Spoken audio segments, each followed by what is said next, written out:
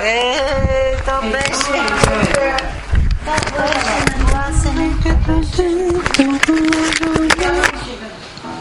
Слава на Бога.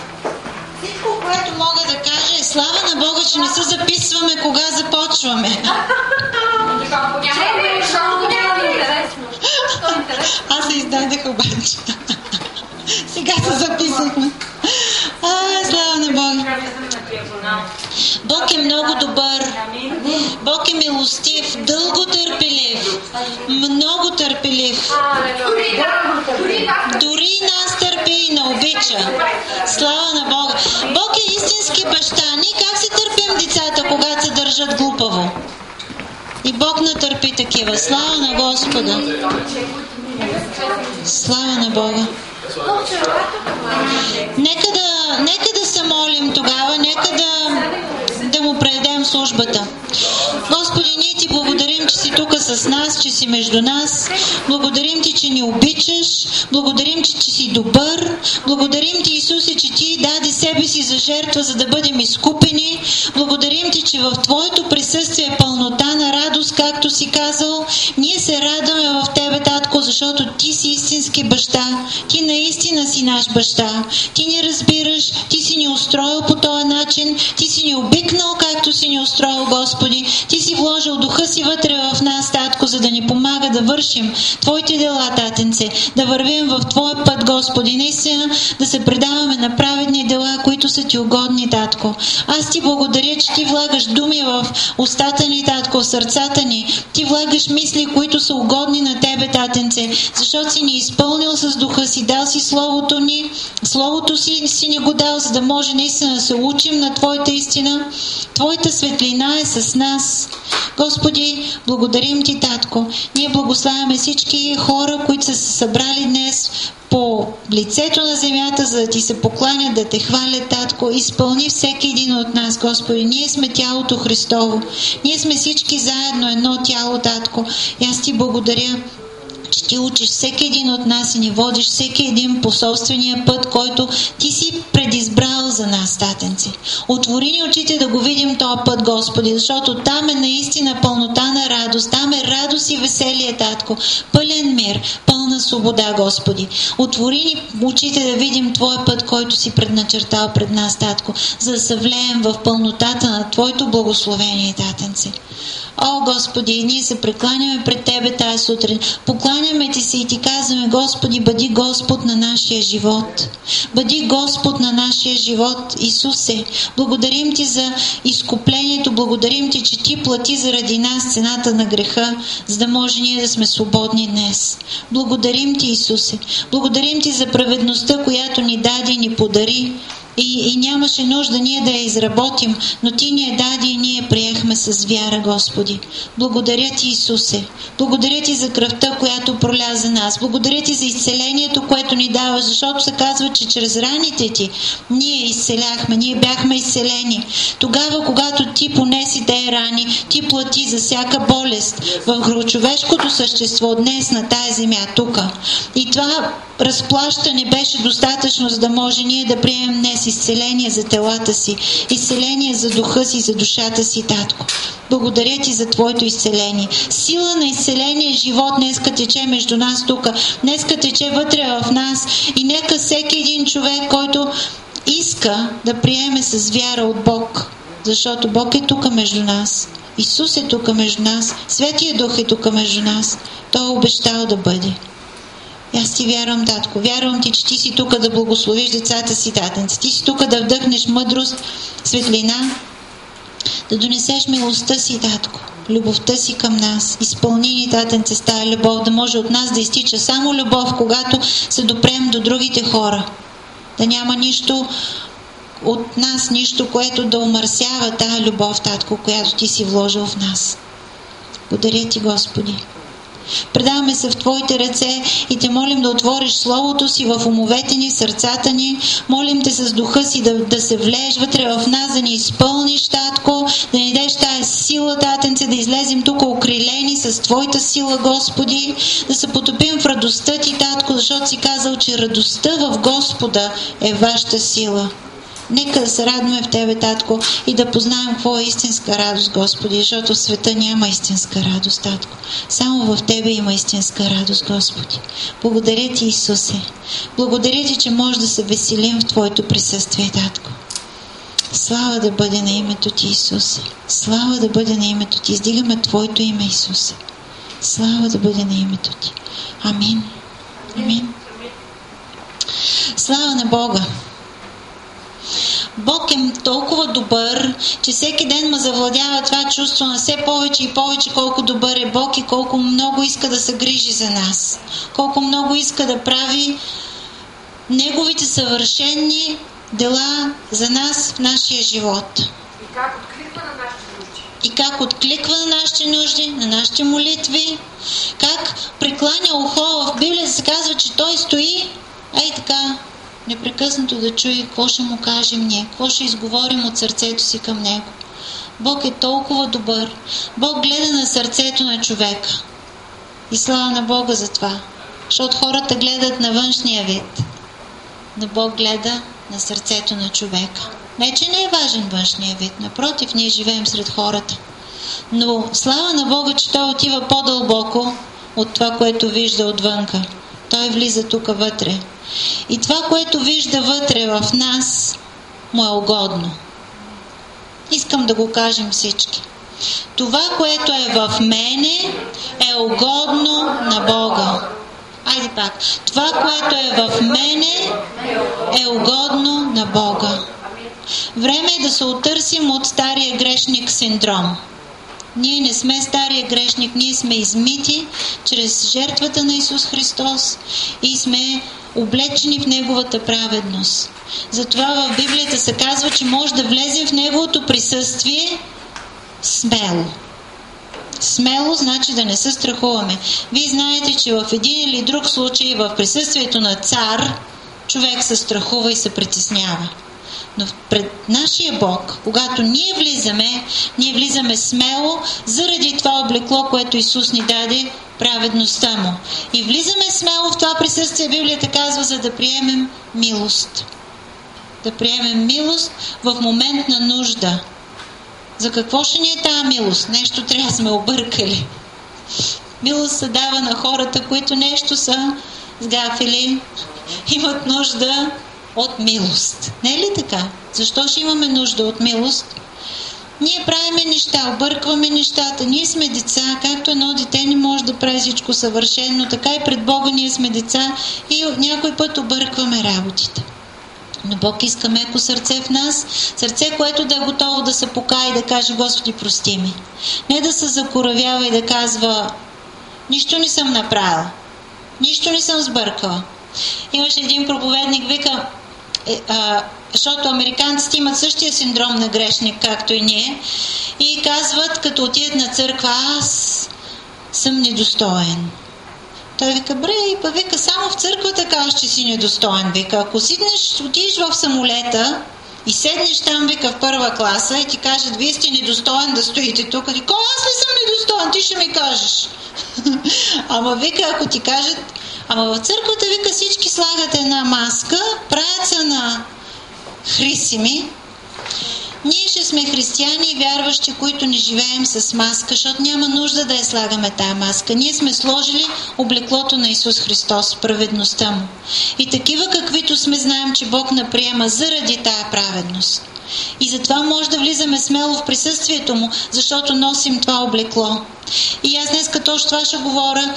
Сина носи облеклото на семейството, на родителя. Особено ако родителя е царя, той трябва да носи на метало пръстен, с който да покаже семейния герб, да бъде облечен както трябва, не както и да е, а както трябва, по това както семейството, царското семейство се носи. Ние сме царско свещенство, казва Библията. Какво значи? Че ние служим на Бога като свещеници и на хората, но сме от царско потекло, защото сме станали Негови деца, понеже сме осиновени. Ние сме осиновени към царското семейство. Докато само Исус беше единствения син, сега сме много синове и дъщери. Ние сме осиновени и осиновените деца имат същите права, които децата по плът и кръв имат в едно семейство. Това е силата на осиновлението. Затова, когато едно дете е взето от сиропиталище и е прието в едно семейство и е осиновено, то става част от това семейство, то носи тяхната фамилия, то има правата на това семейство, то има право да бъде снабдявано от това семейство, да бъде хранено, да има покрив на главата, да бъде облечено. То има правата на дете, което се е родило в това семейство. Така сме и ние, осиновени от Бог, приети в семейството Му, носейки Неговото име. Затова се наричаме християни. Не защото ходиме на Рождество на църква или на Велик ден отиваме да си вземем върбовата клонка. Не е заради това. Заради това, че ние сме се идентифицирали вътре в нас с вяра, с Исус Христос. И сме казали, аз разпознах, че ти си Божия син, въпреки че си бил тук преди 2000 години. Аз приех жертвата, която си дал за човечеството на тая земя. Аз искам лично да приема Твоето господство и да бъдеш мой Господ. И затова се прекланям пред Тебе. И това ми дава право да се наричам християнин. Тези хора, които не са го направили това и се наричат християни, това не е истина. Може би те не знаят, че това не е истина, но то просто не е истина. Защото ти не си дал правото на Исус Христос да стане твой Господ. Тогава ти ставаш част от семейството. Тогава ти се наричаш Христов или християнин. Слава на Господа за това, защото ние сме приели Неговата жертва и сме станали част от това семейство и съответно имаме правата на семейството. Ние сме наследници на Бог. Наследници сме. Това значи, че Бог, най-големия богаташ, представете си Бог. Бог е най-богатия, така пише в Словото, че Негово е всичко. Той е моя баща. Помислете си за това нещо. Колко от нас не се е искало баща ни да е много богат? Земният ни баща да е много богат. Искало ни се. На мен ми се е искало. Викаме, и що не можа тези картини едно време да ги продаваше, да беше купил още 2-3 имота така. Да се беше сетъл да закупиш още няколко апартамента. Та сега едно апартаментче, една къщичка в Марково. Обаче истината е, че моя баща е много по-богат от земния ми баща. Това обаче трябва да го проумеем, защото всичко става с вяра. Трябва да го схванем, да влезе вътре в нас, да го повярваме и да кажем, ей, татко, аз имам нужда. Днеска имам нужда от тебе. Вчера говореше един пастор и вика, ако имаш договор с един богат човек и той ти е обещал да ти плаща сметките и ти си лягаш вечерно време спокоен, защото сметките ти са платени. Защото казва, ако имаш сметки и ти пращат ти последно предупреждение, ти взимаш телефона и се обаждаш на този човек, казваш, много се извинявам. Последно предупреждение за електричеството. Благодаря ти. Лека нощ. И си спокоен. Не се притеснява, защото някой ти е подписал договор, че ще ти плаща сметките. Знаете ли какво значи завет? Завета е договор. Новия завет специално е нашия договор, който ние сме подписали с Бог или Бог е подписал с нас. Клаузите му са, ние имаме повече права и по-малко задължения, той има огромни задължения и по-малко права. Така са клаузите, той ги е направил така. Нашите задължения номер 1 е да обичаме Него с цялото си сърце, с цялото си същество, цялата си същност и да обичаме ближния, както себе си. Ближният човек, който е до тебе. Не е задължително този ближен да ти е брат в Господа, да е вярващ като тебе, да имате едно и също мислене, да се разбирате добре и лесно. Но той е близо до тебе, той ти е ближния. Исус беше дал една притча за ближния. Каза, кой му беше ближен на този човек, дето беше в нужда. Двама го подминаха, така и го заобиколиха, третия отиде и му помогна. Кой се показа ближен на този човек, Исус каза? Този, който беше близо до него в нуждата му и му помогна. Значи Исус казва да обичаме ближния както себе си. Те са само две, обаче са огромни клаузи, които ние понеже обичаме Бог, трябва да се посветим на тези неща. Трябва да ги вземем на сериозно.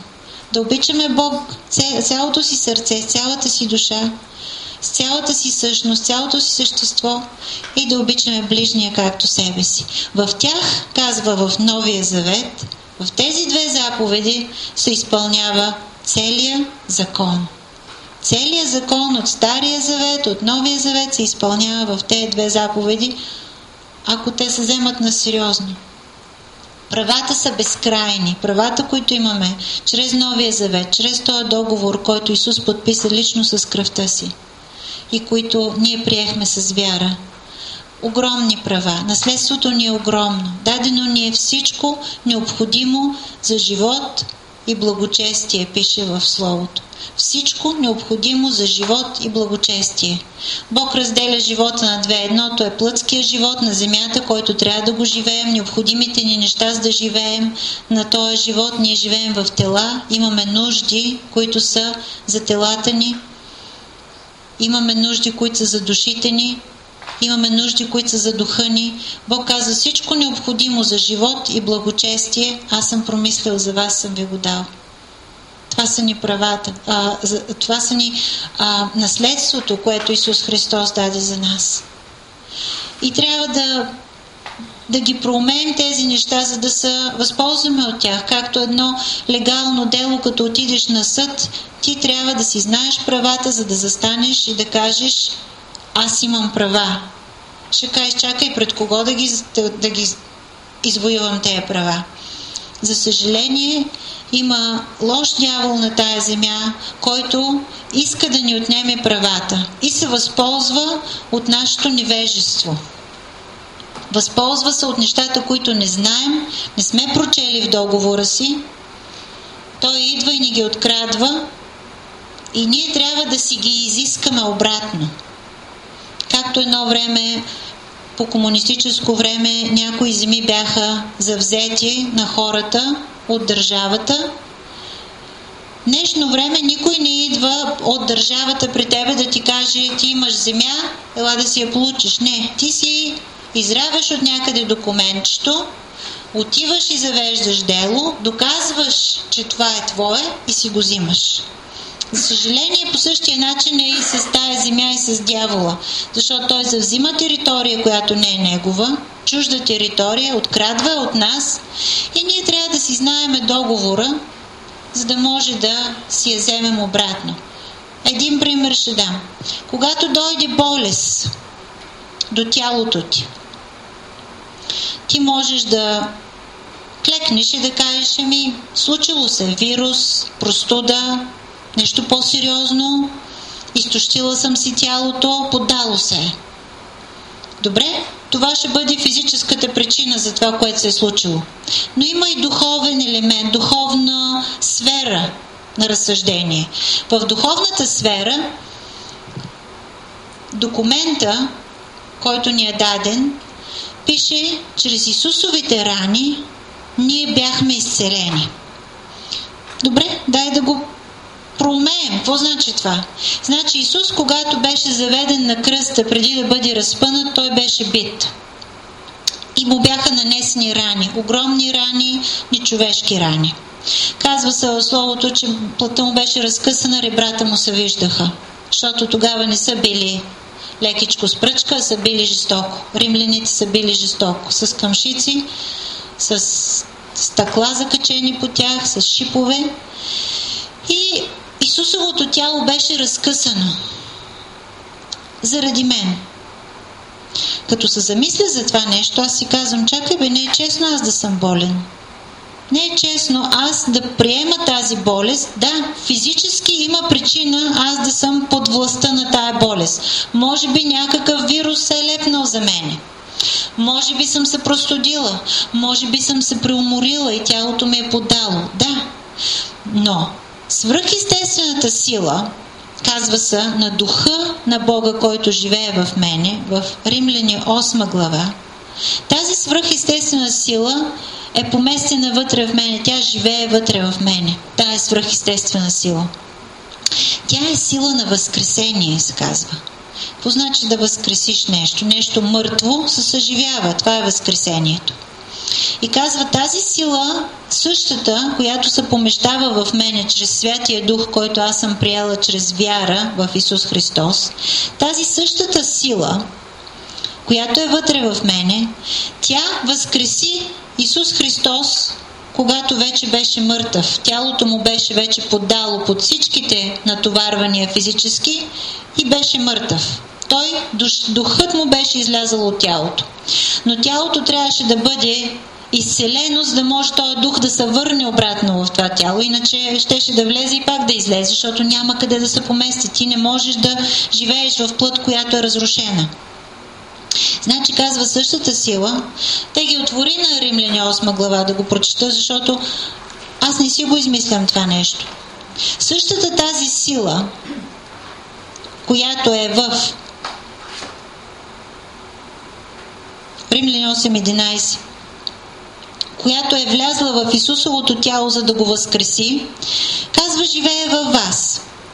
И казва, ако обитава във вас духът на този, който е възкресил Исус от мъртвите. Всеки един човек, който е повярвал в Исус Христос и го е приял за свой Господ и Спасител, се е новородил. Новораждането става само чрез духа на Бога. Ти не можеш сам да се новородиш. Ти трябва да приемеш този дух, той влиза вътре дълбоко в съществото ти и променя естеството ти. От плътски човек и грешен човек ти ставаш духовен човек и жив към Бога. Ти ставаш друг. Ти ставаш с Божието естество. Вчера един пастор го нарече Божието ДНК. Но Словото го нарича Божието семе. Божият зародиш започва да живее вътре в тебе. Интересното при семето е, че то трябва да почне да расте. То е засято, покълва, но то трябва да расте. То не е в завършения си вид. По същия начин, когато ние се новородим, ние почваме да растем. И казва, ако обитава във вас духът на този, който е възкресил Исус от мъртвите, то същият, който възкреси Христос Исус от мъртвите, т.е. духът, ще съживи и вашите смъртни тела чрез духа си, който живее във вас. Значи, този дух живее в мен и той продължава да съживява моето смъртно тяло, моята плът, моето плътско естество, което подлежи на разруха тук на този свят, защото то се изморява, то е удрено от атмосферните влияния, от начина на живот, от годините, които изживяваме на тази земя. Това смъртно тяло има нужда от подновяване, възкресителна сила.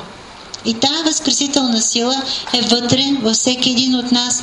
Това, ако го повярваме и го приемем, може да отидем в съда пред дявола и да кажем, аз имам договор.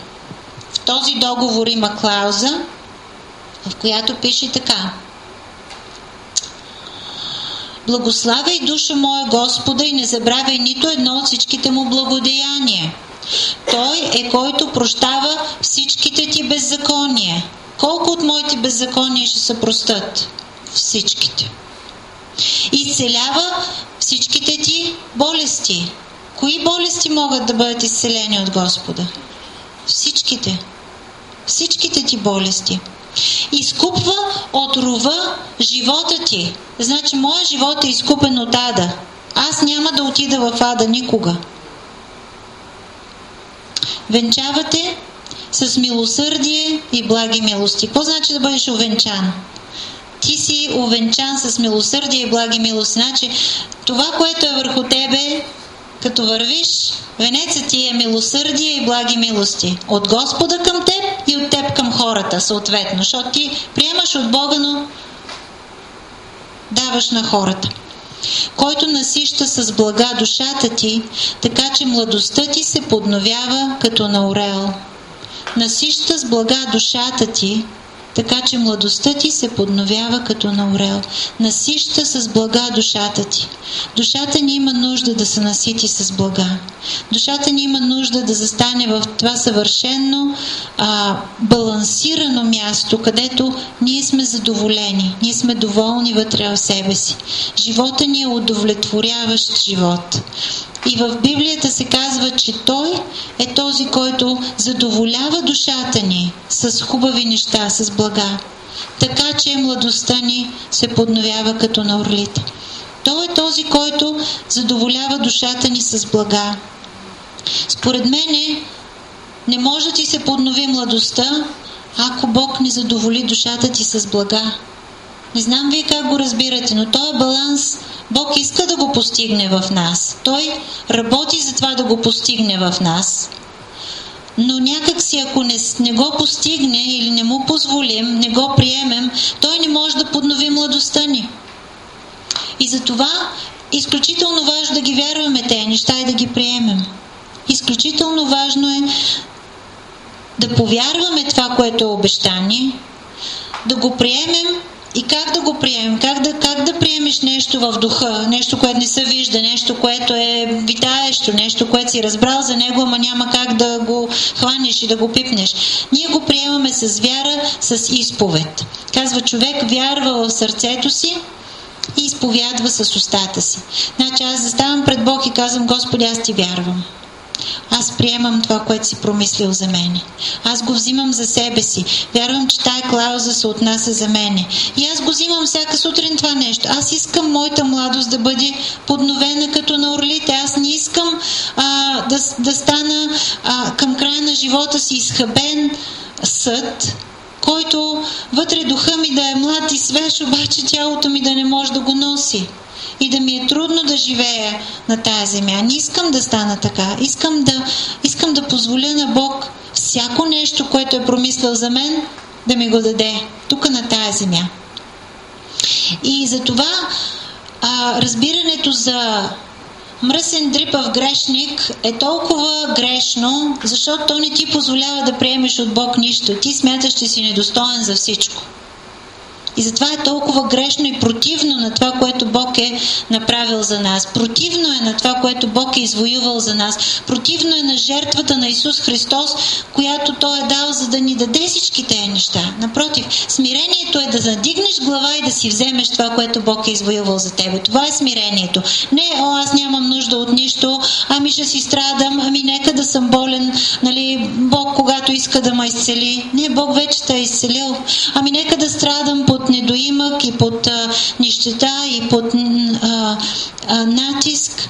Не, Бог е извоювал всички тези неща за нас, Той ни ги е дал. И всъщност смирението е ние да смирим нашата човешка гордост и да кажем, Господи, дай ми каквото си извоювал, защото аз сам не мога. Имам нужда от Тебе, дай ми го. Това е смирението. А гордостта е да кажеш, не, аз мога. Аз сам ще се оправя, няма нужда. Не дей! Не ми давай. Това е гордост. Обратното на религиозните проповеди, защото в религиозните църкви се проповядва, че смирението е да нямаш, да си беден, да си болен, да си нищ. Какво казва Исус? Нищите по дух. Тези, които са смирили духа си и са казали, аз имам нужда от Тебе. Аз не мога сам в този живот. Имам нужда от Тебе. Това е да си ниш по дух. Да разбереш колко си ниш ти без Господ и как имаш нужда от Него. Така че аз ги казвам всички тези неща с една единствена цел. Докато пеем и хвалим Господа, докато се веселим в Неговото присъствие, нека да приемем с вяра тези неща, които може би сме пропуснали до този момент. Ако тези неща, които аз казах до сега, ти липсват на тебе, вземи ги по време на хвалението. Кажи, Господи, дай на мен това. Дай на мен подмладяване. Дай на мен изцерение за тялото. Дай на мен снабдяване за нуждите ми, които имам и които са натежали над мен. Дай го на мен, Господи, щом ти си го промислил вече и си платил цена за него. Дай ми това нещо. Аз се смирявам пред Тебе и ти казвам, че съм нищ без Тебе. Имам нужда от Тебе. Нищо съм без Тебе, имам нужда от Тебе. Това е смирението, да кажеш, аз не мога сам. Искам Бог да ми помогне, искам Бог да бъде с мен, искам Той да живее с мен, да върви с мен и да ме води. Амин. Нека да не пропускаме момента. Словото казва, днес е денят на спасението. Днес. Някои хора казват един ден и аз ще върва с Господа, един ден аз ще съм достатъчно достоен, или един ден аз ще си оправя всичките неща тук и ще мога да се прекача към Господа. Бог казва, днес е деня за спасение. Днес е този ден. Когато казва, чуеш гласа му, не закоравявай сърцето си. Значи ти решаваш какво да направиш. Дали да отвориш сърце и да кажеш, да бе, така е Господи, ето ма, вземи ма. Или да кажеш, не, нямам нужда още. Друг път. Бог иска днес да отворим сърце и да приемем от Него. Той иска само добро да ни дава. Лошото е, че религията на този свят е наплашила хората толкова много, че те ги е страх да приемат Бога. Страх ги е да приемат от Него, защото смятат, че нещо лошо ще им се случи. Казват си, този Бог е толкова строг, само гледай да се грешиш, после и какво става. Не е така, хора, не е така. Бог е добър, винаги. Той е баща. Ти можеш ли да свършиш някакво зло на детето си? Бог е баща, казва, вие, които сте зли, знаете да давате добри неща на децата си. Колко повече небесния ви Отец иска да дава добри неща, дарове на децата си, на те, които искат от Него. Така че нека да си оправим картината в телевизора. Грешката е във вашия телевизор. Нека си я оправим, защото тя е грешна картина.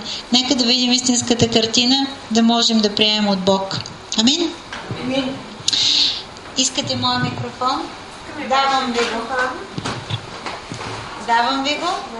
Нека да наводя спаление и после толкова се радвам, че брат Вие през нас и ще пак да ни послужи с хваление и с пение. Жалко, че ги оплаши дъжда днес хората и не дойдоха много. Но ние пък сме тук. Ще се радваме. Свързете да каза, че е нещо заедно. Между другото искам да кажа, че днес точно с този стих дойдох на църква, че днес е спасителен ден. И сега го чух в проповедта. Слава на Бога за Святия Дух. Оле, Пенче, мерси много за най-важния момент.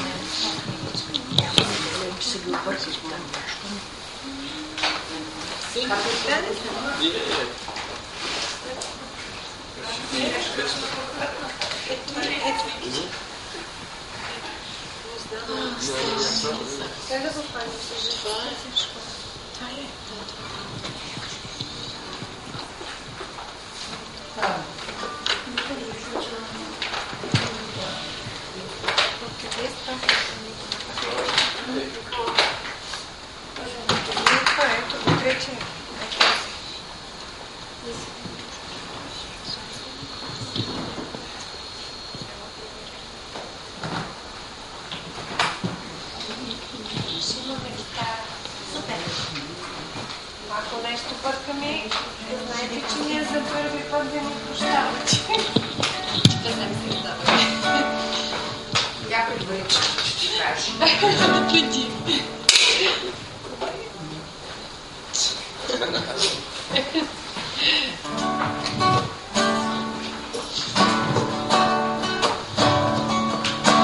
Господи, ти отворихме очите на моето сърце, за да те видя, за да те видя.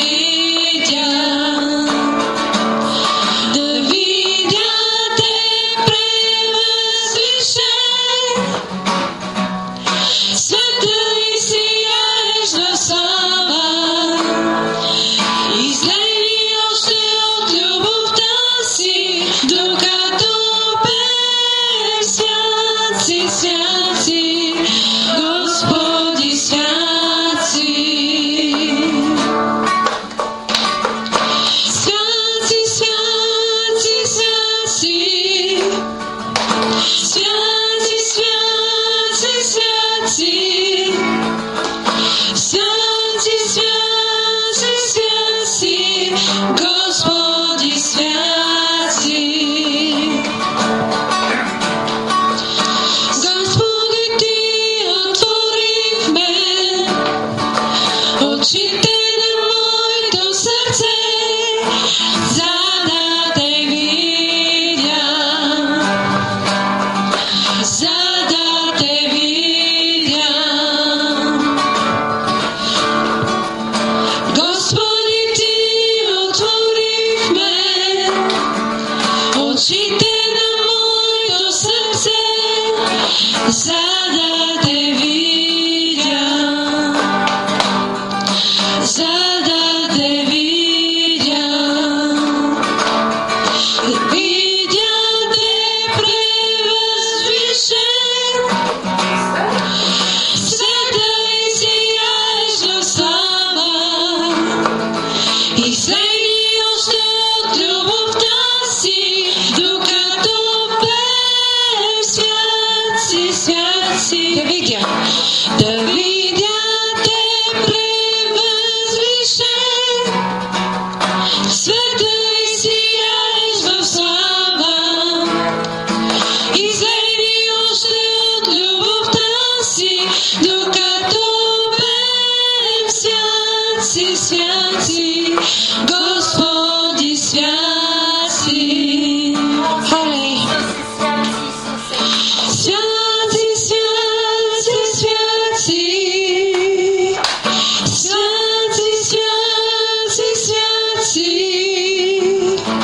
Свят си, свят си, свят си. Господи, свят си. Холи, холи. Свят си, свят си, свят си. Свят си, свят си, свят си. Свят си, свят си, свят си. Господи, свят си. Свят си, Господи. Свят си, благодарим Ти, Господи. Благодарим Ти, че си тук с нас. Святи Боже. Святи Боже. Слава Боже. Слава Боже, Святи Боже. Пребравните Ви, Аз издигам Твоето име, аз обичам да Те хваля, аз съм толкова щастлив за милостта Ти Тъй безкрайна. От небето дойде на тази земя за греховете ни Ти. На кръста умря, своята кръв ни уми, своя дух ни роди. Благодаря Ти, Господи. Аз издигам Твоето име, аз обичам да Те хваля, аз съм толкова щастлив за милостта Ти Тъй безкрайна. От небето дойде на тази земя за греховете ни Ти. На кръста умря, своята кръв ни уми, своя дух ни роди. Благодаря Ти, Господи.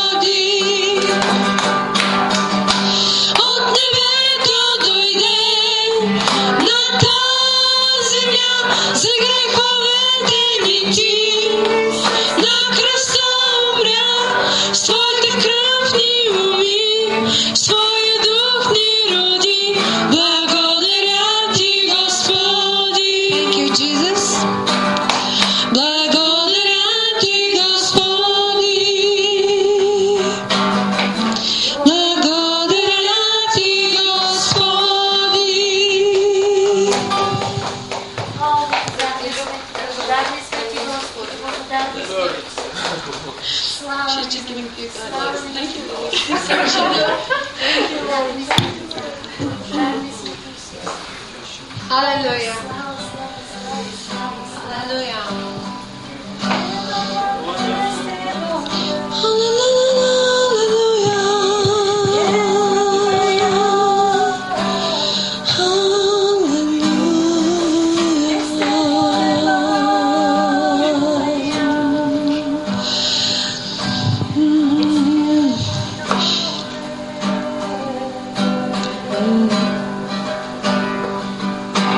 Небето е ти, от славата ти,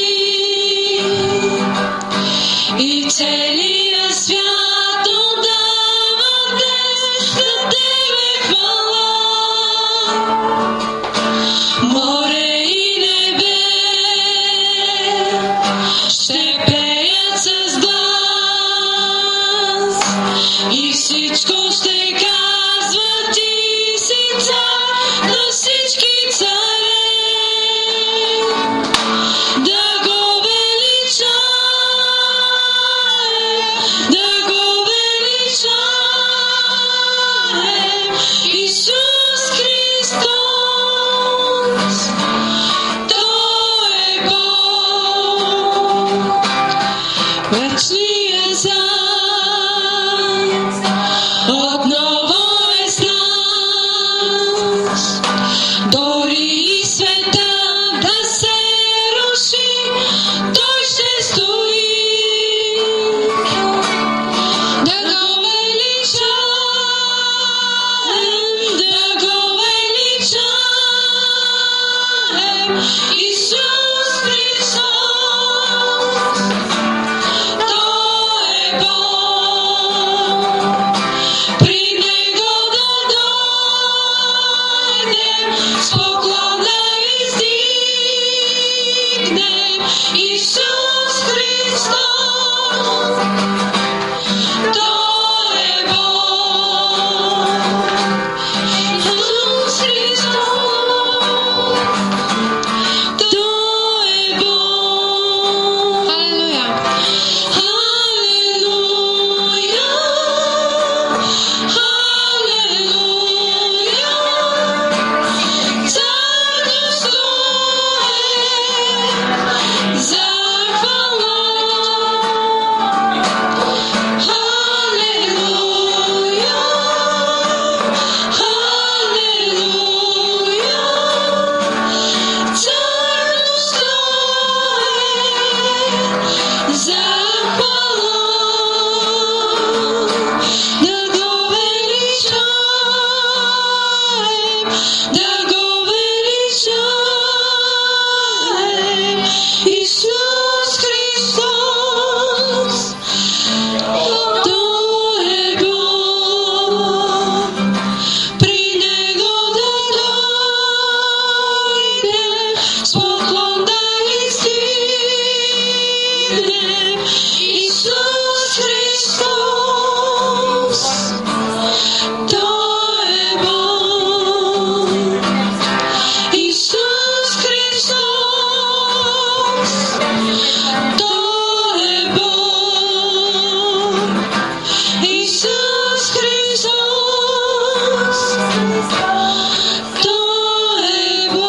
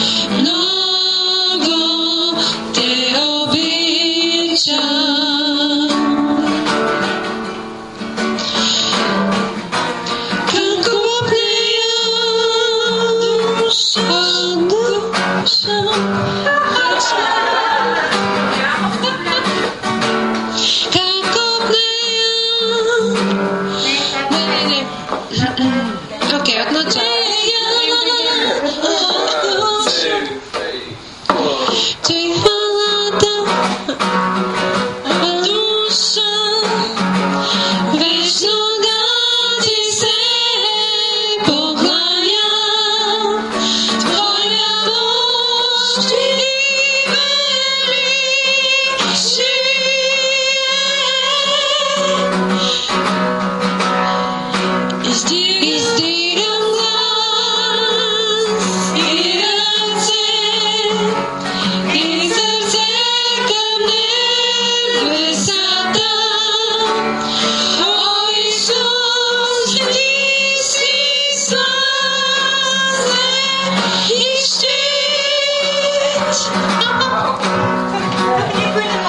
Че хвалата в моето сърце, за Тебе мисля си хваля Те, о Исусе, много Те обичам. Те обичам, пея Ти,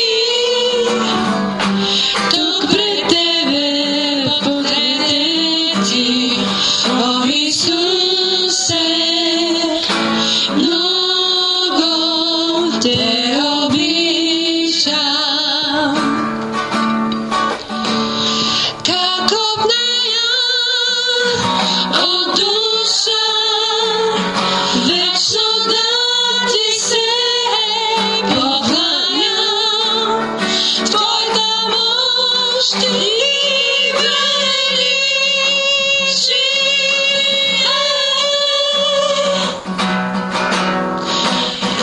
Издигам глас и ръце и сърце към небесата. О Исус, Ти си височайши.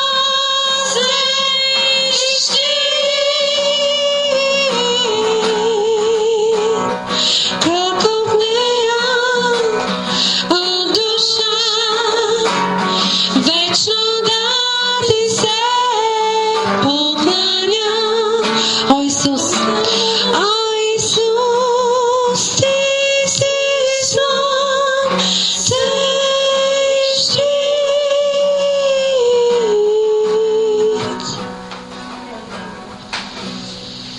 Нуждая се от Теб, нуждая се от Тебе, Исусе, нуждая се от Теб, нуждая се от Тебе, Исусе, нуждая се от Теб.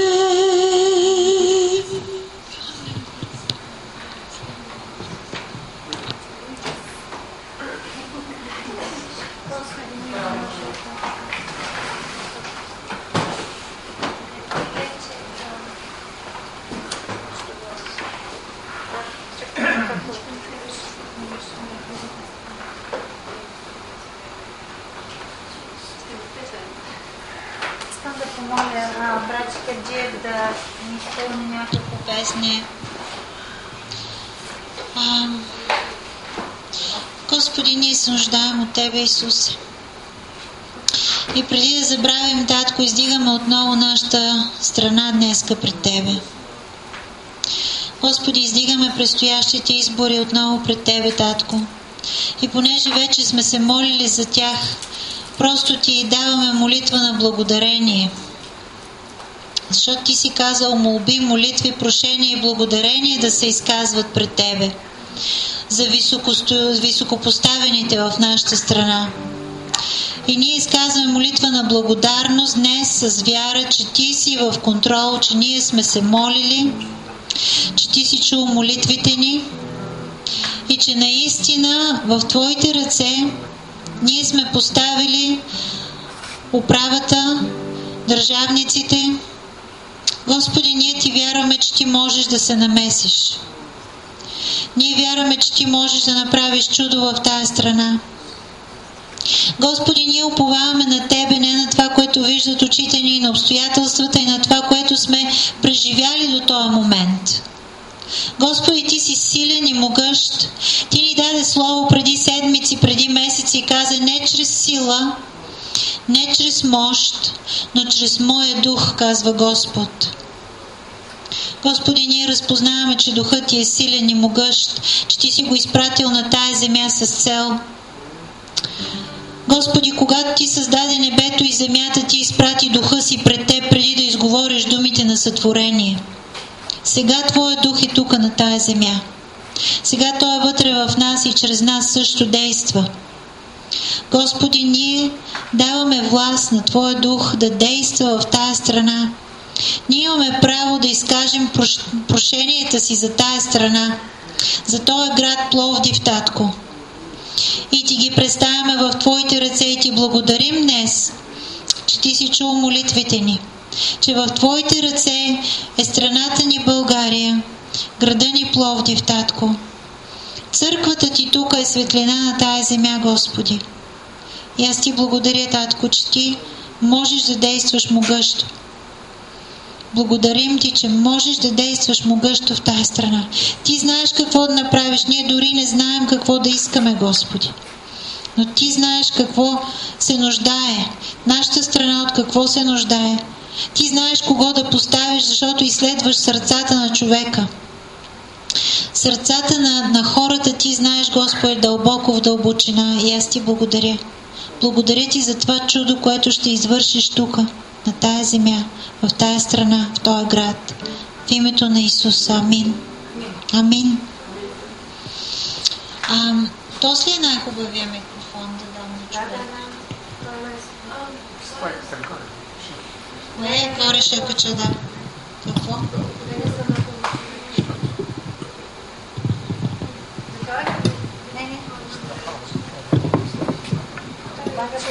Нека на тебе да е микрофона.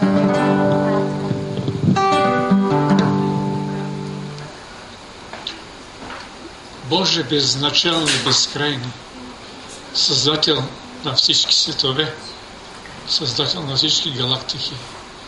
Ти гледаш отгоре, от високо, но виждаш ниско. Ти присъстваш във всяко Твое творение и ние сме в атмосферата на Твоя Святи Дух. Където да отидем, Ти знаеш какво правим и един ден Ти ще ни благословиш или ще ни осъдиш. Зависи от нашите дела. Боже Святи, дойдох с чест и съвест да Ти послужа, да прославя Твоето велико име.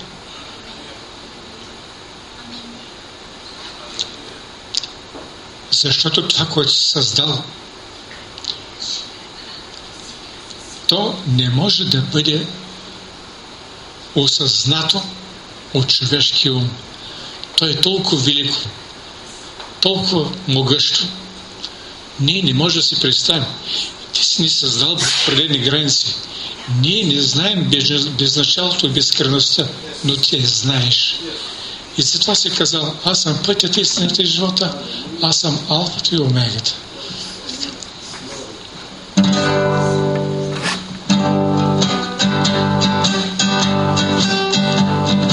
Господи, ни Тебе хвали, Ти си цар могъщ и славен.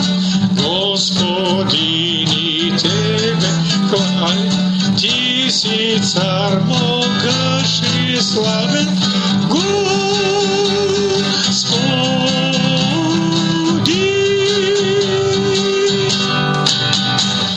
Чуден си, велики мощен си, Тебе хвалим, Ти имаш сила и власт. Чуден си, велики мощен си, от Твоя трон изливаш нам чудна любов. Пеем ни, изливаме глас на хваление. Хвалим Те, радваме се, Исусе Цар. Чуден си, велики мощен си, от Твоя трон изливаш нам чудна любов.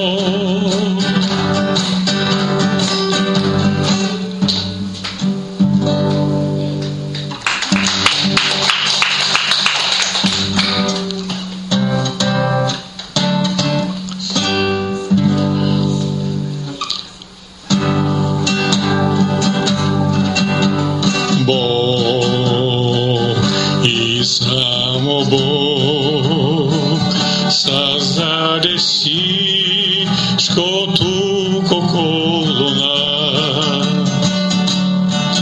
а творенията му светят в славата на Бога всемогъщ. Бог и само Бог разкрива своята вечна истина. Ни добър, ни зъл човек не ще я промени, защо той е Бог. Бог и само Бог достоен е за вечния си трон. И нека всеки жив за песна с хвала на Бога всемогъщ. И нека всеки жив за песна с хвала на Бога всемогъщ. Бог и само Бог ще радва вечният ни дом в небе.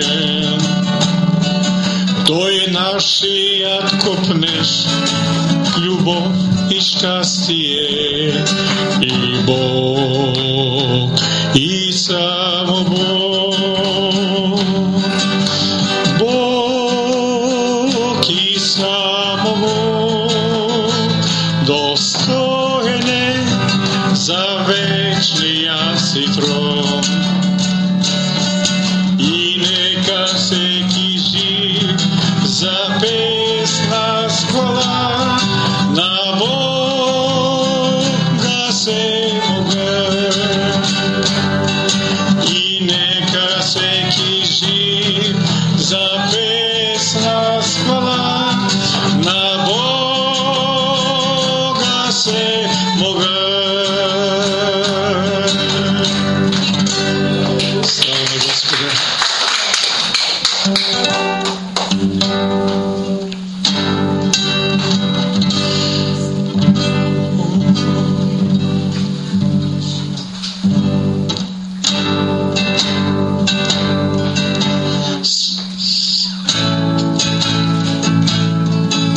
Свят, свят, свят е Господ, Бог на всемогъщ.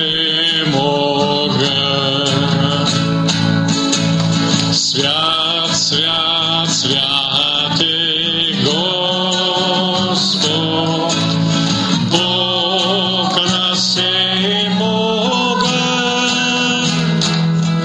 Земята е пълна с Твоята слава, земята е пълна с Твоята слава, земята е пълна с Твоята слава. Свят е Господ Бог, алилуя, свят е Господ Бог. Станете, ако можете. Отдаваме Ти почит, чест и слава. Издигаме ръце към Те, обичаме Те, Татко наш. Отдаваме Ти почит, чест и слава. Издигаме ръце към Те, обичаме Те, Татко наш. Велик си Ти,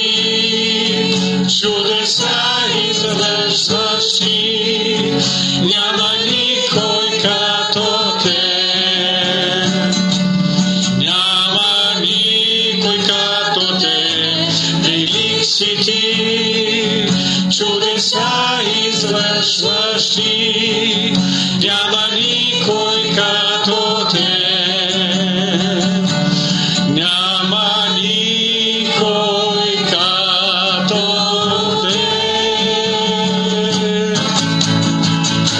Отдаваме ти почит, чест и слава,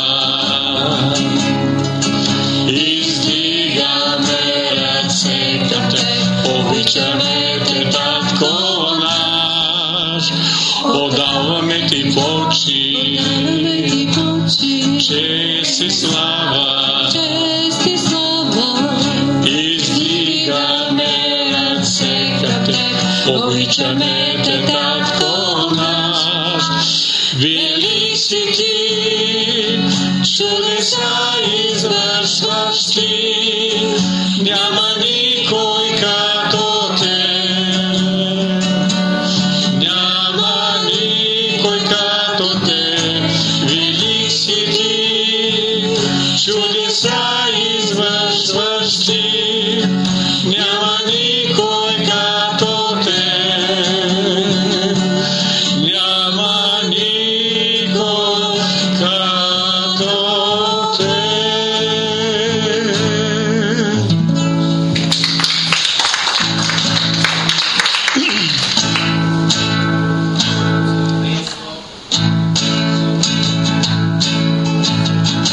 Хвалим те, Боже, Господи Боже, ти достоен за хвала. Хвалим те, Боже, Господи Боже, ти достоен за хвала.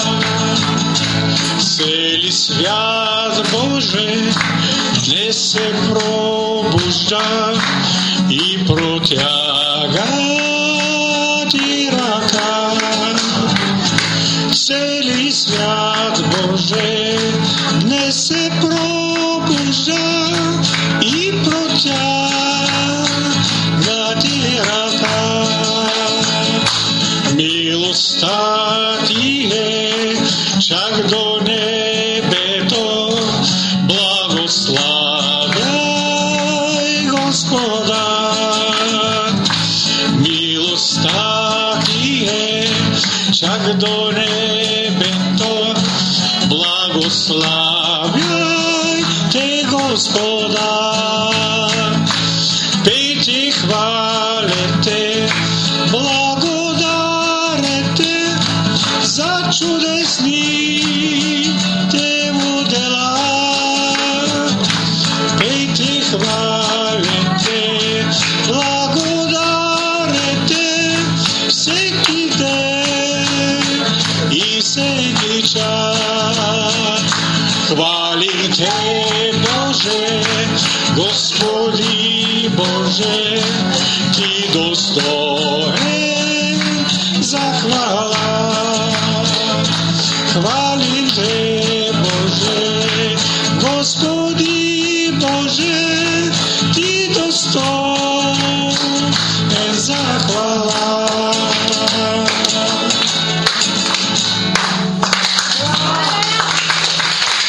Слава на Господа! Слава на Господа!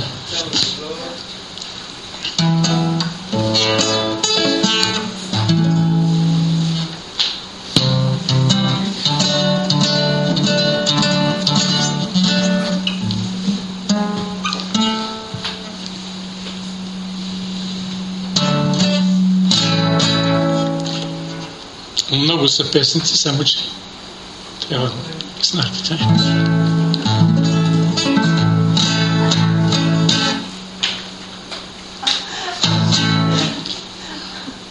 О, ти пред когото открито е все, и тук на земята и горе в небе. Опитай сърцето и ме претопи от грях.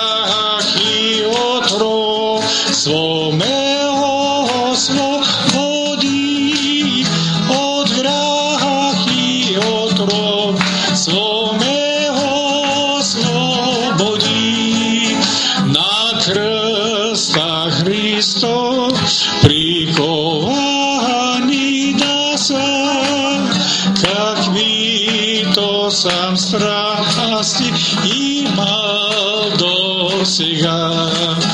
Ума ми от всички пороци омили, и чиста съм аз, както сам чисти ти, и чиста съм аз, както сам чисти ти. Ти път да ми бъдеш виделина, когато се скитам аз ту в тъмнина. Не ме устрашава враждебната мощ, Христа като имам защитник и вождь, Христа като имам защитник и вождь. Ако е тралив и страменето спът, то дай според нуждата ми благодат.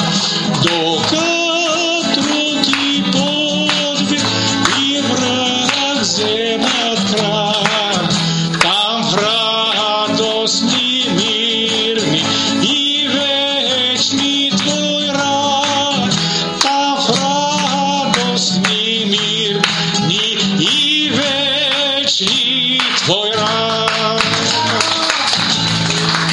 Слава на Господа! Много благодарим на брат Чекирджиев, че специално дойде днеска, за да ни послужи. Слава на Бога за това нещо. Другата неделя имаме избори обаче. Това значи, че много хора няма да могат да дойдат на църква. Ние имахме една идея да направим църквата в събота вечер. Тези, които сте тук, имате ли възможност в събота вечер да почнем да се събираме? Какво ще кажете? Неподходящо събота вечер. Що? Защото и събота вечер и ангажименти, като се помисли в момента, кое е по-напред, че направя, че да дойде? Ма неделята ще е свободна. Кое ще отхвърля? Неделята ще е изцяло свободна. А петък удобно ли? Петък вечер. По-удобно да работим. Аз съм свободен. Вече не работим да са работни за нас. Петък е чудесно. Ето вижте, Четвъртък си едините служба, казват, другите петък. казват не. Взето е тук петък. Домашно или в неделя си? Добре, помислете тогава. Събота вечер също не става. Вихре. Не винаги, повечето пъти работим. Зато това е временно при нас. Да така, че Временно, ама вие сте важна част. петък не става. Тази събота сигурно ще петък е заето, да кажем. Заето е залата, е залата. Да, петък е заета залата, да. Добре, нека да си помислим това нещо. Другата неделя, който ще работи и няма да може да дойде. Да си помислим за следващите. Аз смятах от първата седмица на ноември да променим нещата. Нека всеки да си помисли хубаво. Имате 3 седмици. 7 часа, от 7 до 9 вечерта. Може от 6:30 да вземем. Ние от 6:30 ще я вземем, да. Не става просто да идвате от 6 и от 6:30, както се реши. С 6:30 ще им е рано, ако работят. Да. Затова от 7 до 9, но помислете, имаме още 2 седмици. Събота вечер от 7 часа, от 7 до 9. Защото неделята е единственият почивен ден на много хора и има единствения свободен ден. На гости, защото в неделя... Да. Сутринта, преди обяд е удобно. Добре, помислете. Не сме решили нищо, помислете, няма притеснение, нали? Не става, мама. Хора има на работа. Помислете си. Заета залата. Петък вечерта е много и хубаво. Заета залата. Добре, приключваме дискусията. Заета и Леля Пенка каза, тя е тук. Да. Не може така, нали трябва да се съобразиме. Хем искаме да освободим, хем работим. Да. Приключваме с дискусията. А в неделя няма секция, питате защо? Залата е свободна, да. Залата е свободна, другата неделя сме си пак от 11 часа, така че тези, които няма да могат да дойдат, няма да могат да дойдат заради изборите. Другите сме тук. Четвъртък какво? Всичко е Заето е и работните дни не са подходящи за работещите хора, съответно. Така че... Да, и на смене, и изобщо е тежко през седмицата. Добре, обратно към словото. Обратно към словото. Бог ще промисли, нека да го имаме в предвид като идея. Няма да правим нищо преди да сме се уточнили, да сме се съгласили. Текче, може ли да отвориш на Лука 15 глава? Люк 15. Ако може, Вихре, може ли да се размениш с Тедито? Само малко да му казваш. Не да му превеждаш Теди, просто да му казваш за какво става въпрос. От време на време да му казваш, защото той, милички, аз разчитах на тегата, ама тя малко не се справи. Защото момчето нищо не разбира от службата. И той седи, милички, като послушно зайче стои. Айде сега, няма да говориме против тегата. Говорете.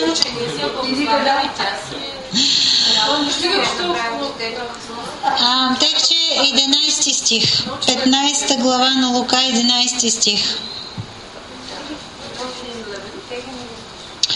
Аз искам да ви прочита тази притча, която Исус разказа за блудния син. И просто някои неща, които Бог ми показа много набързо, за да няма да е дълго, така че в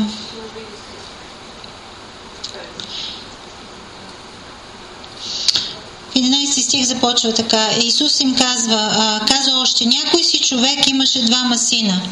И по-младият от тях каза на баща си: татко, дай ми дела, който ми се пада от имота. И той им раздели имота. Явно, че този син е бил пълнолетен и двамата са били пълнолетни и са си поискали наследството от баща си. Ако забелязвате, бащата не е дал само на малкия син имота му, но и на големия син имота му. Раздели, казва, имота. Значи и двамата са си получили дела. И не след много дни младият син си събра всичко и отиде в далечна страна и там разпиля имота си с разпуснатия си живот. И като изхарчи всичко, настана голям глад в онази страна.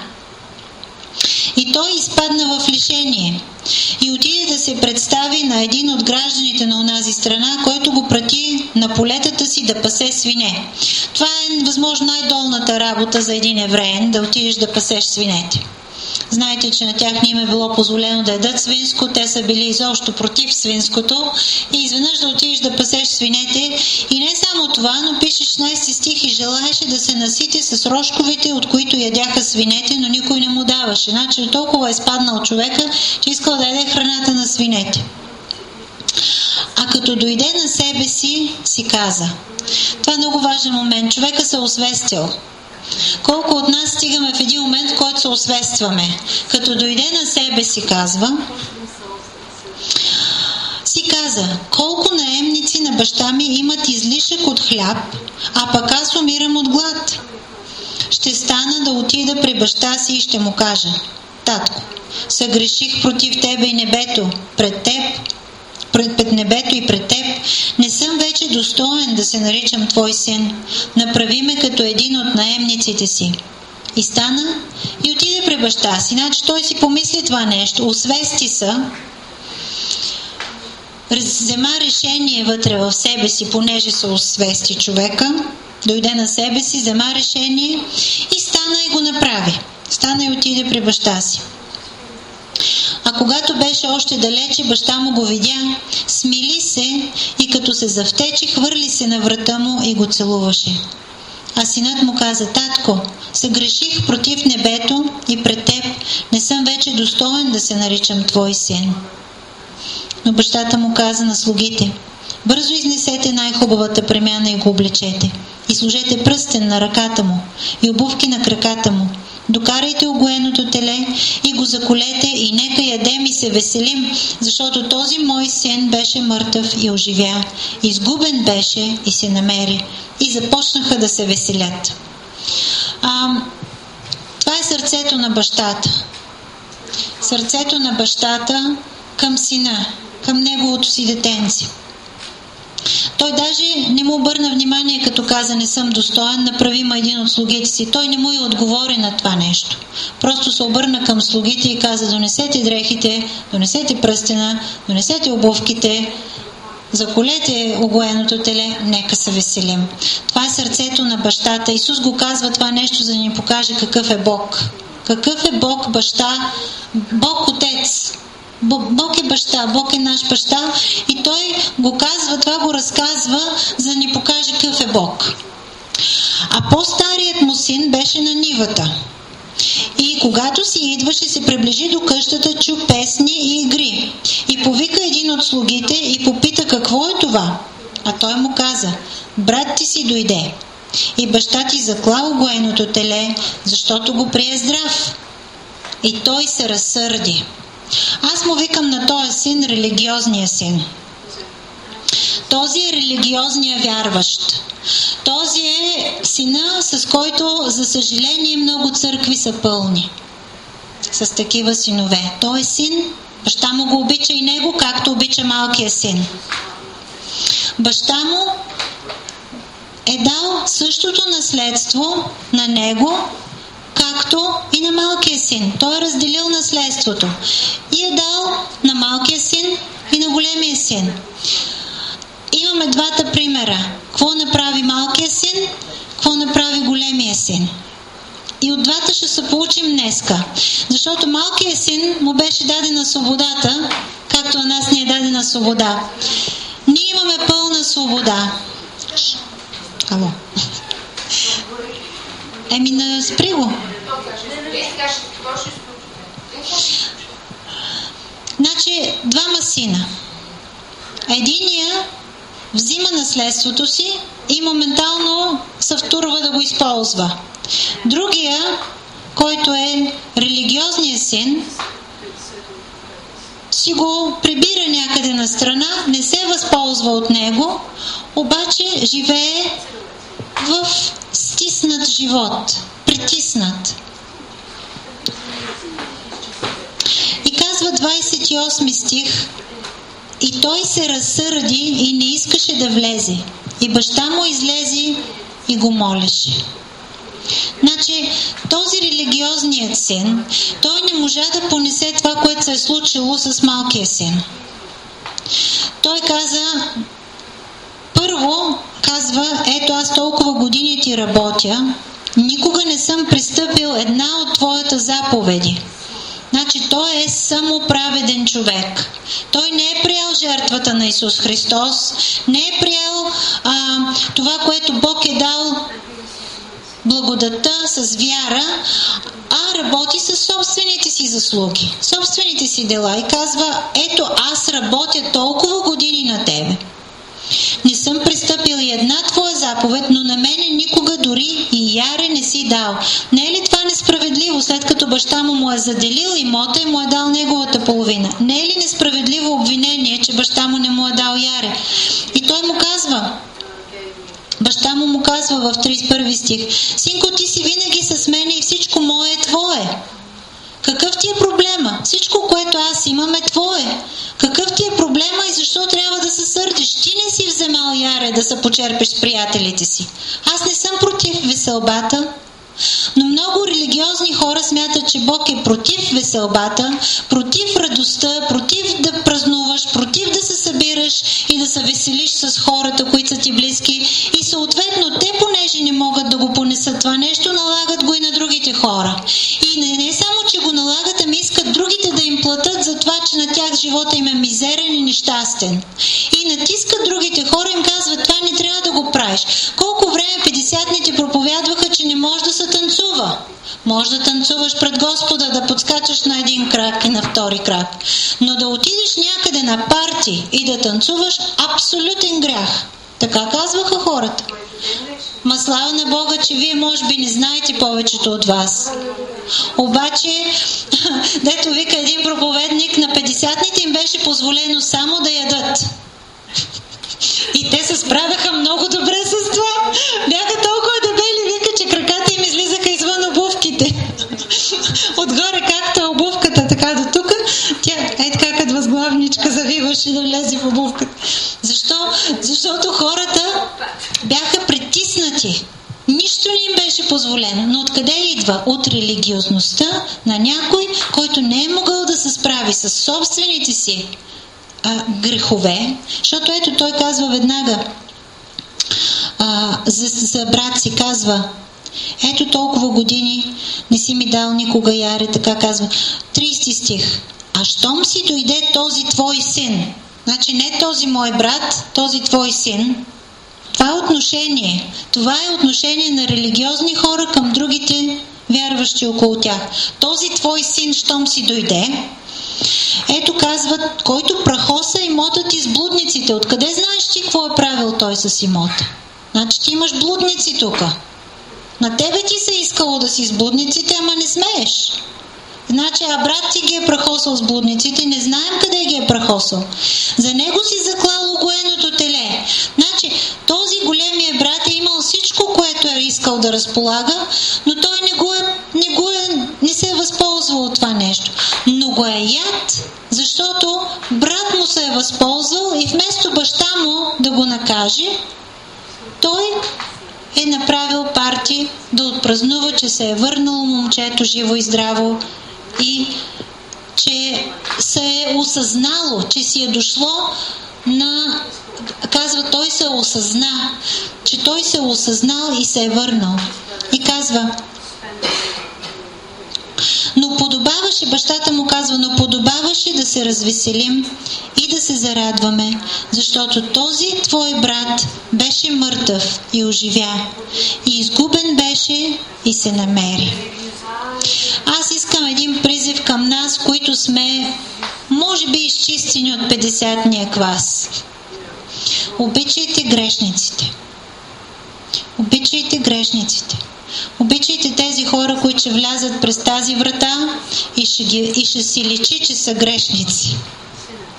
Ще си личи, че са объркали конците и са оплескали работите.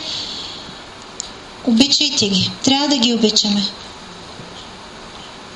Не за нас става въпрос.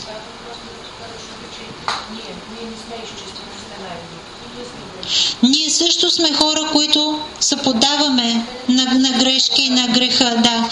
Но явно, че този брат казва, нали, човек се облича с една себеправедност и казва, аз съм ти изпълнен, не съм нарушил една от твоите заповеди. Аз съм праведен, аз съм толкова добър, аз всичко правя, каквото искаш от мене. И в един момент този твой син, и Исус разказва това нещо заради двата вида вярващи, които и до ден днешен съществуват на този свят.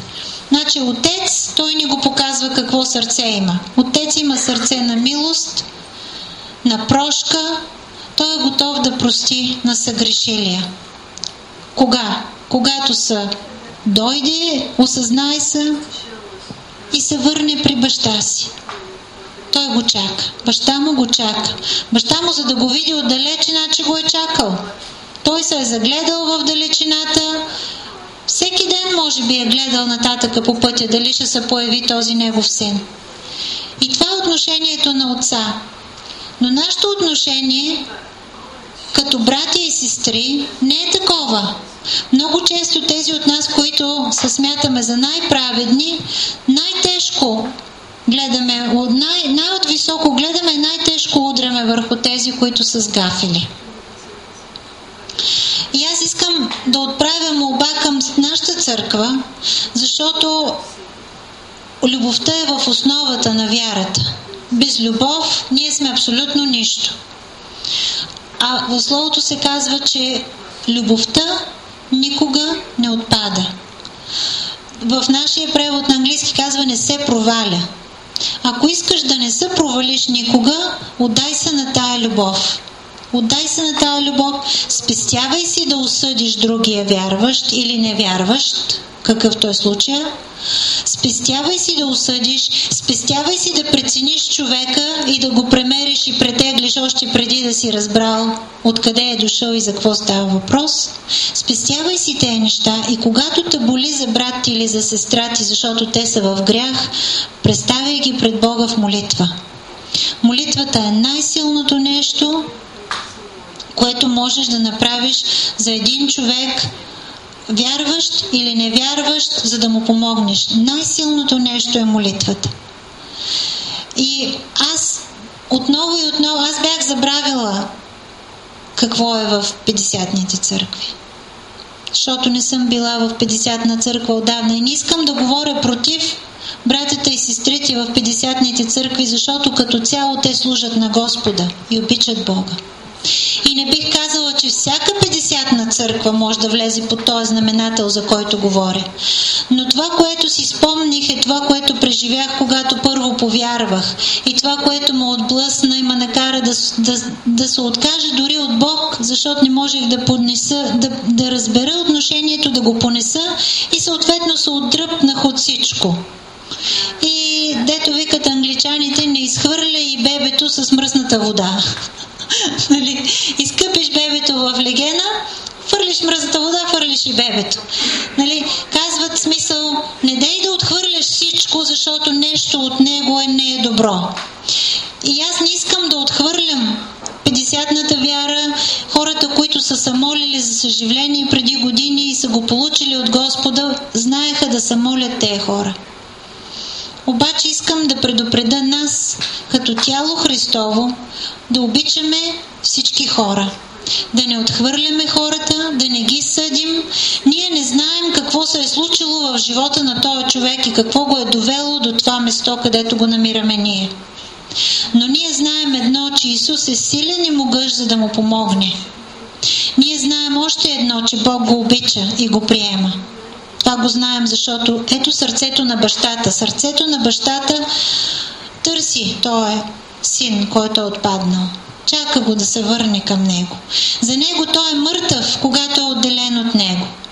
Казва, беше мъртъв и оживя. Загубен беше и се намери. И той оценява това, че неговия син се е върнал, упомнял се, осъзнал се и се е върнал обратно към баща си. И аз искам за нас, като църква, да си кажем, аз няма да отхвърля никого, никога, каквото и да прави. Ако ще и най-големите грехове да прави пред мене, аз ще заставам пред Бог в молитва за този човек, ще го обичам. Не казвам да обичаме греха в човека, казвам да обичаме човека. Трябва да обичаме грешниците. Много хора са отхвърлени в този свят. Отхвърлени са по една и друга причина от всяко общество. Ние не можем да си позволим да бъдем такива. Исус не призва да сме заедно и да сме едно, за да приемаме хората, които са отхвърлени, за да се грижим за наранените, за да се грижим за те, които са стъпкани и смазани, нищите и нуждаещите си. И затова Бог ни е дал капацитет да обичаме.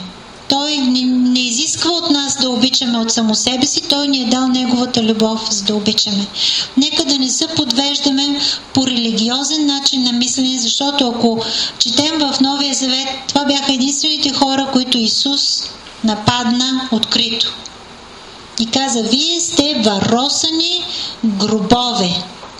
Варосани, вика, отвънка, боядисани бяли, а вътре пълни с мъртвешки кости. Така ги нарече Исус. Религиозни хора. Сега свършвам, брат. Значи, религиозните хора бяха тези, които най-много раздразниха Исус. И аз искам да кажа тук за тая църква, няма иерархии. Този, който служи тук, е слуга. Не е този, на който всички се кланяме, а този, който служи. Какво значи служител? Какво значи министър? Министър е превода на английски на служител. Служиш. Значи, високопоставените хора са поставени да служат. Те са слугите. Така казва Исус. Вие, които искате да сте най-нависоко, вие ще бъдете най-ниско, за да служите на всички. Аз не искам никой да създава иерархии, да издига хора на педестал. Ние сме слугите на хората, защото така Бог ни е призвал да бъдем, така ни е помазал да бъдем. Аз не съм човека, който знам всичко. Не съм. Аз съм човека, който съм се оставила на Бог, за да ме научи на неща и като ми ги каже тези неща, аз да ги кажа на другите. Това са откровения, които Бог ми дава да кажа на хората с цел.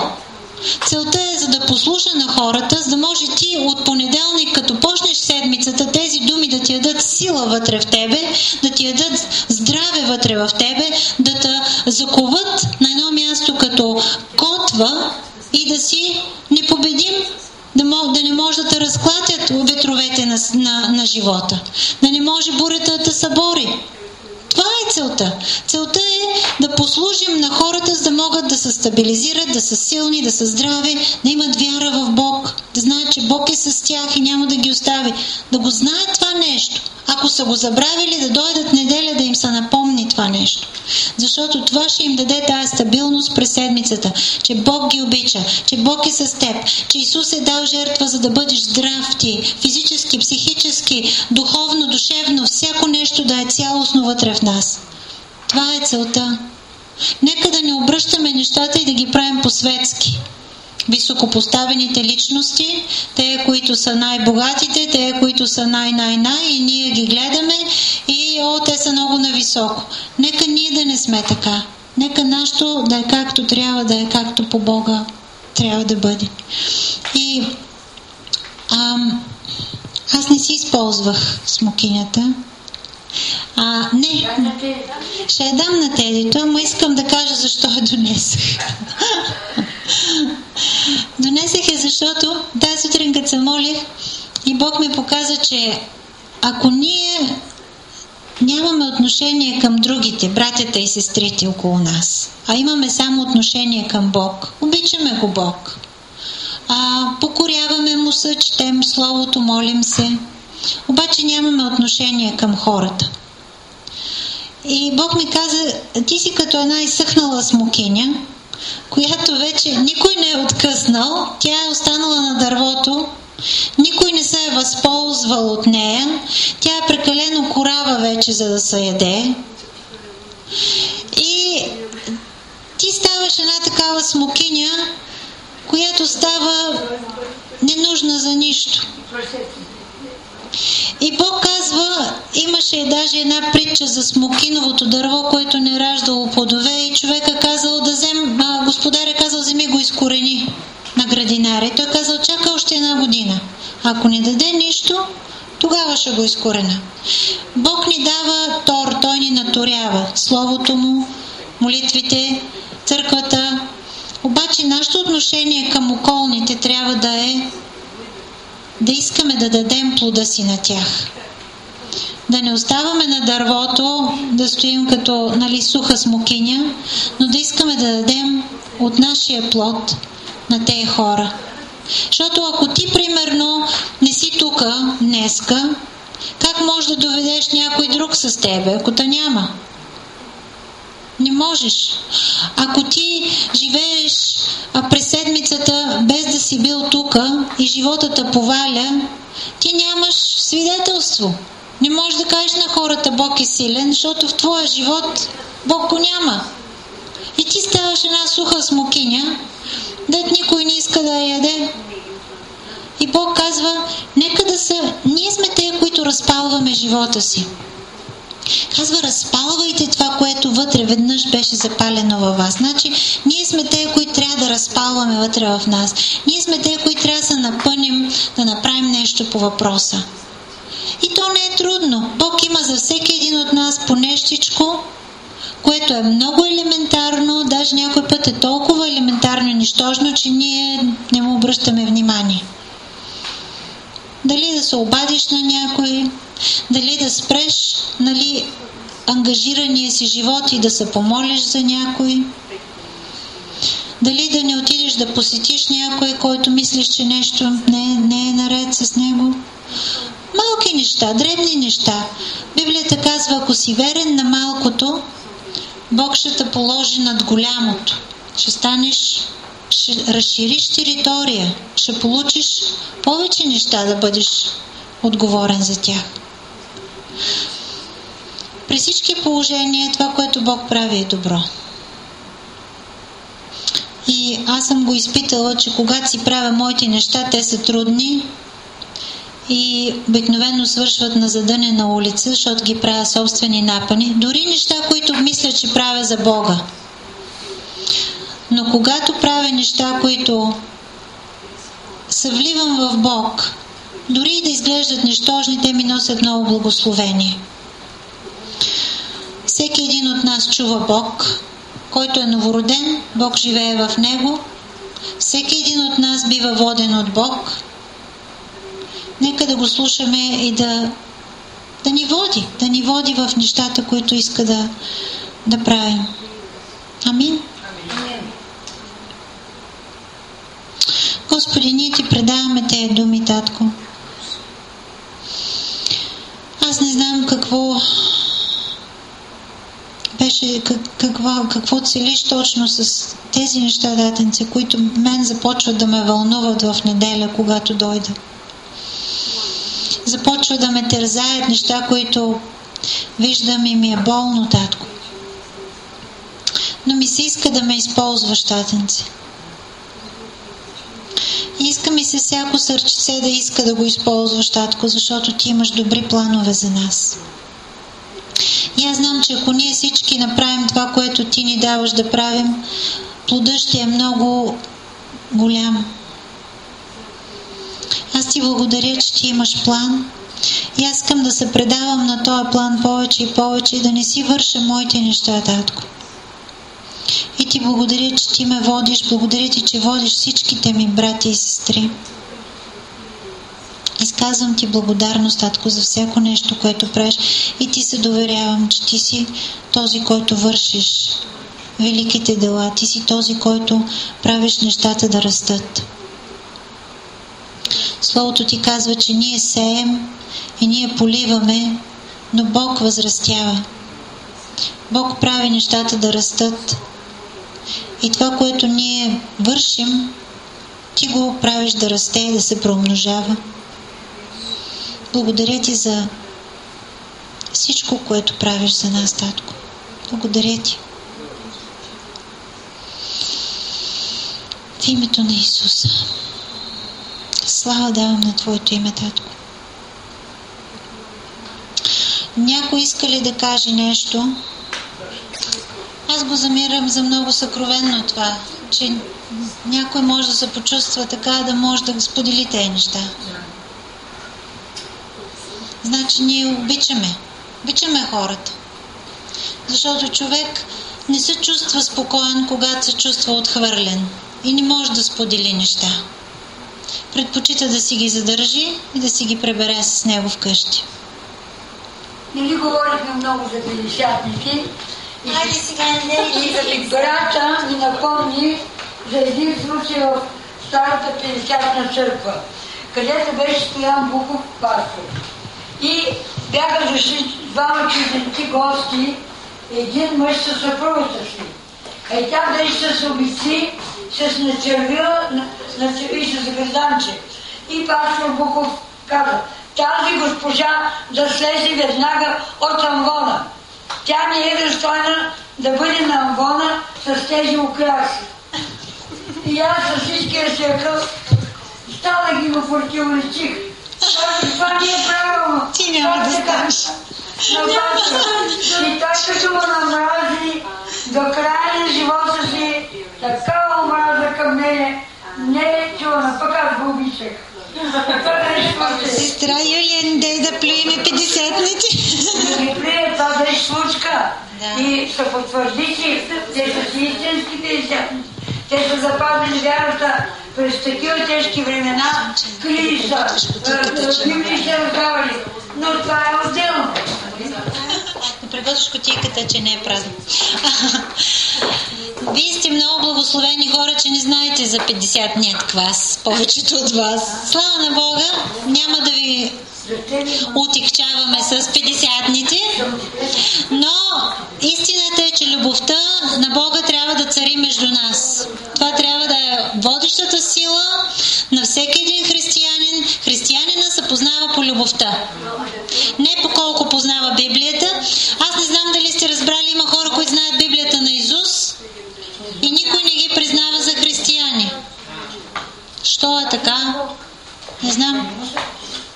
Така че нека да дадем даренията си на Господ. Те са описани, да. Нека да дадем даренията си на Господ, това, което ни е на сърце. Библията пише да даваме само от сърце, да даваме това, което сме си решили вътре в нас и да даваме само с радостно сърце. Така че това, което не можеш да дадеш с радост, не го давай, защото то няма да е изобщо от полза. Изобщо няма да ти е от полза. А ние вярваме, друго нещо, което е голямо смирение, да вярваш, че Бог ще ти възвърне многократно това, което си посял в неговата нива. Представете си колко глупав може да е един фермер, ако отиде и пръсне семето и не иска повече да погледне тая нива и да каже: не, аз не искам нищо да ми се връща. Искам да го изядат птичките, който иска да го вземе, аз не искам да ми се връща. Това ще е много глупаво. Всеки фермер, като си хвърли семето, ходи и го проверява непрекъснато да види докъде е стигнал растежа. Защото всеки фермер не е глупав човек и иска да пожъни от това, което е посял. Така че, щом Бог ни е казал кой каквото пожъни и посее ще пожъни, той що ме казал, че когато каквото посеем, както сеем, така и ще пожънем, нали? Който дава, вика щедро, щедро ще пожънем. Защо ще казва така Бог, ако не беше истина? Значи ние трябва да очакваме от Бог да ни снабдява, да ни дава, да ни преумножава. Абсолютно е истина. Не знам вие как се чувствате по въпроса, но аз знам, че Бог връща. Слава на Бога. Господи, ние ти даваме тези финанси в Твоите ръце и ти благодарим, че ти ги преумножаваш и ти наистина щедро връщаш на всеки един каквото сее в Твоята нива, Татко. Защото ти си Бог верен на Словото си. Ние ти го предаваме и благославяме всяка една финансия и те молим ти да я преумножиш за всеки един, Татко, за тяхната Божия сметка. В името на Исуса. Амин. Shagan, can you just take this way? Хайде пеем. Халелуя. Искам тази да пеем. Халелуя. Халелуя. Халелуя. Халелуя. Халелуя. Халелуя.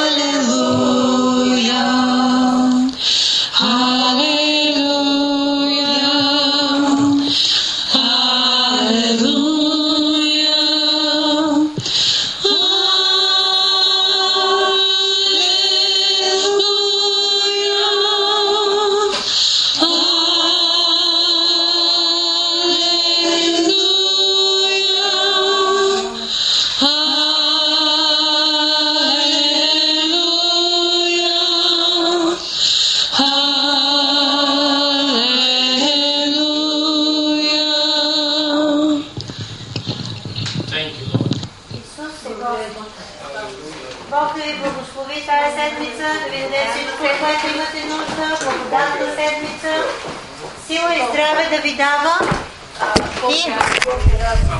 и светлина и истина, за да приемете